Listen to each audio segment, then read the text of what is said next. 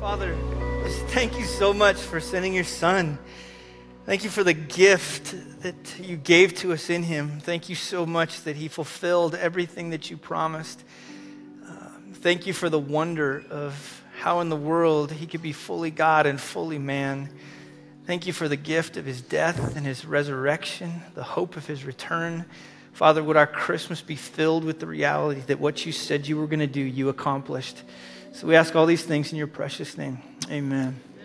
We'll have a seat for just a second. Let me just say this. I tried to get around everybody, but then the room started filling up. I didn't get to do it, so let me say it. I can't see many of you because I'm like blinded right now. But Merry Christmas to all of you. Just Merry Christmas. Most people that know me know that I'm kind of a Grinch around Christmas. But let me explain, okay? I'm not a Grinch on Christmas Eve. I love the fact that in this moment, I love that we get to set aside a night where we just think about Jesus.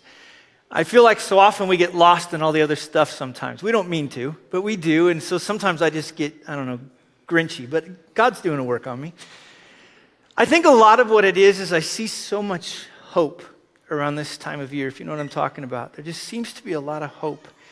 But then somewhere around, I don't know when it is, January 1st, the hope is gone.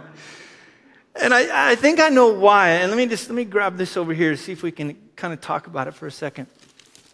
I think sometimes when we talk about the word hope, we have the word like wish in our mind. We don't talk about it like the Bible talks about it. We talk about it from the sense of like a wish. I wish things would get better. We kind of cross our fingers and hope. It's kind of like when we get a gift, something like this, especially when I was a little kid, I know I wished for certain things. I remember one time I had totally told my parents, I want a drum. And I look out underneath the Christmas tree and I see something that's round and that it's kind of long. And I'm like, shut up. I wished for it and it came true. And so I would sit and I would bang on that thing like this all the time, just thinking, this is the greatest. I'm about ready to get a drum. And then I opened it. It was Lincoln Logs. And in a weird way, I kind of felt like this. Nothing. Now, I feel like because we keep putting our hope in things that are kind of here today and gone tomorrow, our hopes kind of get dashed because we keep opening them and they feel like this. We wish and we wish and we wish, and at the end of it, there's nothing. And so kind of in a weird way, we don't mean to, but we start to get even at times cynical as we place our hope in things. And they're kind of here today and gone tomorrow, and disappointment and hopelessness kind of comes along. Well, one of the cool things about the Christmas story that wasn't read about was this is kind of what the feeling was like in Israel at the time. For the longest time, there was just a mood in which Israel had been this great kingdom, and in being this great kingdom, they had sinned against God, and slowly over time, they just kind of become a doormat to the rest of the kingdoms in the world. And in being that, they also kind of were under a religious system at the particular time where they didn't know what about it, but they just knew it wasn't right. It felt oppressive, and it just kind of felt hollow. They knew that God had promised something to them, and they were waiting for it, but they were still waiting and wondering, where did it go? Now into this is what's so incredible about the story of Jesus. He was the hope, actually, that they'd been waiting for, not hope like they'd thought about. He was the hope to rescue them from their sin. He was the hope of a brighter future, not just kind of for the temporary future, but for forever. He was the hope of dealing with their past so that they knew how to deal with their present and their future. He was the hope, the one that was going to be there to set all things straight that they just knew weren't correct. They had no clue, but God suddenly entered hope into the world. But God's hope is different, and this is what I think we get messed up on, is we tend to place our hope in things that are here today and gone tomorrow. But biblical hope isn't like other hope. Biblical hope is this. When God says he's going to do something, when he promises, he always comes through on it. The beauty of hope biblically is when God says it, I can count on it. See, that's what all this stuff that you read, right? When they were reading the whole story of God, it was just the fulfillment of a bunch of promises. It was the fulfillment way back in Genesis 3:16. God promised that there was going to be one that was going to be born of a woman that was going to come and was going to crush the snake who had dared to creep into the garden. But not only was he going to be born that way, in Genesis 12 and in Genesis 21, we learned that he was going to be of the line of Abraham. In Genesis 17 and 22, we learned that also that he was going to come through the lineage of Isaac. We learned in Numbers 24 that he was going to also come through Jacob, and we also learned he was going to come from the line of Judah. See, all along, God had been promising this one was going to come, and it's one thing to say, hey, the Messiah is going to come born of a woman. It's another thing to orchestrate all of history in just right way, in just the right time to land Jesus. It went on, the Bible also talks about, and what we read is that there was a promise in 2 Samuel 7 in which this Messiah was going to be born as an heir of King David. He wasn't only going to be the heir of King David, but we learn in Micah 5 that he was going to be born also in a specific place. He was going to be born in a specific place, even in Hosea 11, that was going to be born to a virgin in Bethlehem. Now think about this. To predict the fact of where he was going to be born and by whom, a woman that was a virgin. Now that's pretty incredible. Now why do we know that it was going to be fulfilled? Because God said it and it's going to happen. There was even promises all throughout the Bible in which he was going to come in such a way that he was going to be the hope of Galilee. He was going to come out of Nazareth. He was going to have to spend some time in Egypt. Over and over and over, God said, this is what's going to happen, and he promised it. And he was telling his people, you can place your hope in that because I said it and I'm going to do it. Now, he didn't stop there. Let me throw a few more up on there. We also know that someone was going to come before the Messiah, a guy named John the Baptist. But not only was there going to be John the Baptist, excuse me, is that he would also be this Nazarene that would be the light to Egypt. Actually, that should be Galilee. Oops, I threw it up there wrongly. The next one, he would speak, not only speak in any way, but he would speak in parables. Go to the next one. He would heal even the brokenhearted, even those that are afflicted. Go to the next one. He would be called king. Go to the next one. He would be betrayed by a friend and abandoned by others. Go to the next one. He would be rejected by his people. Go to the next one. He would be falsely accused. Go to the next one. He would be beaten beyond recognition. Go to the next one. He would be mocked and ridiculed. Go to the next one. He would be pierced in his hands and his feet. Go to the next one. He would die. Now stop there. All of these prophecies God promised, and it happened. See, the reason I think we get so just kind of disenchanted is that we keep banking our hopes on things that are here today and gone tomorrow. But God, when he says it, he means it. And if we bank our hopes there, it always comes through. Because the other thing that God promised was that when he also died, his son would raise again. When his son raised again, talk about a shock to the world. He ascended back to the Father, and he launched this group of people out that he also promised. In Jeremiah 31, he said this about this people that would come after me. He said, I'm going to put my law within them and write it on their hearts and minds. I will be their God, and they will be my people. People will no longer need to teach their neighbors and relatives to know me, for all of them, from the least to the most important, will know me, says the Lord, for I will forgive them of their sin, and they will no longer call to mind any wrong that they have done. What would he do? This Jesus, he promised, would come and forgive all of their sins and launch a movement.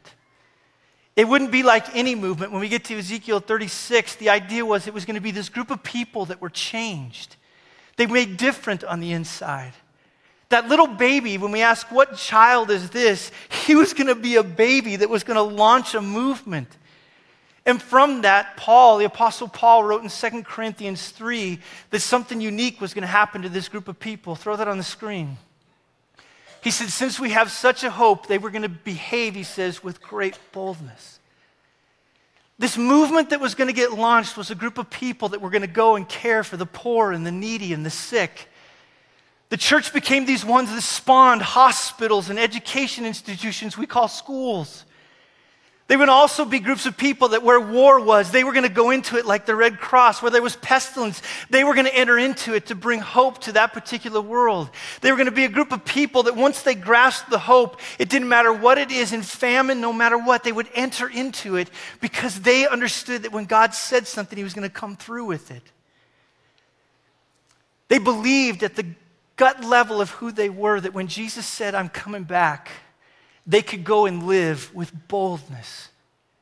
When we asked the question, what child is that?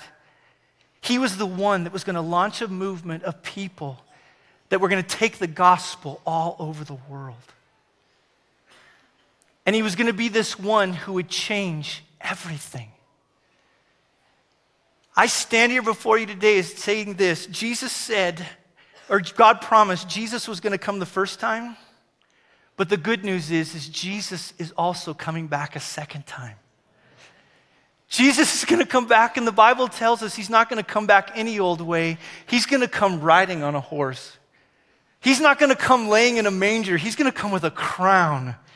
He's going to come with a sword in his hand, riding with boldness as King of Kings and Lord of Lords. And he's going to establish this world, everything we've always wanted, from all the sick and the poor and the needy and the war and the pestilence. He's going to set them aside. And according to Revelation, this is what it's going to look like. When he shows up, he says this about it, is that look, the residence of God is among human beings. He will live among them, and they will be his people, and God himself will be with them. He will wipe away every tear from their eyes, and death will no longer exist, or mourning, or crying, or pain, for the former things have ceased to exist. A promise of God. For all of you in here that know Jesus, this is why I love this day. The celebration of God who enveloped himself in flesh was launching everything so that all of us that stand here today that know Jesus, we can boldly proclaim with everything that we are, our Savior is coming back to set everything right. And no matter what is wrong in this world today, Jesus wins. I know I say that a lot, but don't miss this. As you're sipping your eggnog, as you're playing whatever game you play tonight, as you're opening your presents, as you're watching football tomorrow, our King Jesus, he reigns over all. And when he comes back, all those things that we see wrong with our world will be set straight. Now, I don't know where everybody's at in here tonight also. I don't know how many know Jesus, but let me tell you something. If God promised it, it's going to happen. Jesus was talking with his disciples before he left, and he said, I go to prepare a place for you that where I am, there you may also be. And the guys all said to him, Jesus, how do we know how to get there? What in the world are we supposed to do? And he said this to him, I'm the way and the truth and the life. No one goes to the Father but through me. Tonight, if you don't know Jesus, tonight is a phenomenal night to sit across from somebody that maybe you came with and say, okay, that guy talked about Jesus, and if what everything God says always comes true, I need to know Jesus. Ask them, how can I know Jesus tonight? For those of you that do know Jesus, we should all leave here as the most bold and confident people in the world because we know how this whole thing ends. If tonight, though, if you're feeling like hopelessness and you're a follower of Jesus, we'd also love to pray for you over at the prayer room. But I'd love for just everybody right now just to stand up, if we could.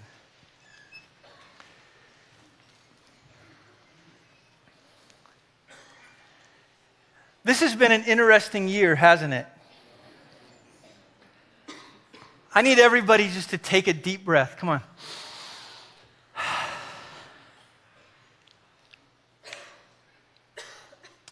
The little baby who laid in the manger, who came to this earth as fully God and fully man, who lived a perfect life and demonstrated his power and who he was through miracles, through healing, through casting out demons, through caring for the poor and the needy and the sick and speaking boldly to those that were holding power wrongly over people, who then chose in the grace and humility of who he was to humble himself to the point of even death and death on a cross so that he might defeat sin, that then spent 3 days as the world wondered what was going to happen to him, and on that third day was ripped from the grave and resurrected as King Jesus, is right now at the right hand of the Father. He's interceding for all those who know him. He is orchestrating history like he's been doing throughout all of time. And he's orchestrating it in such a way where eventually the Father is going to look at the Son and he's going to tell the Son, go get your people. Let's set all things straight like we promised from the very beginning. And with a shout and a trumpet, it will happen. And so regardless of what happened this year, or regardless of what happened this year, this coming year, King Jesus reigns. Amen? All right, let's bring the band up and let's sing a couple more songs before we go.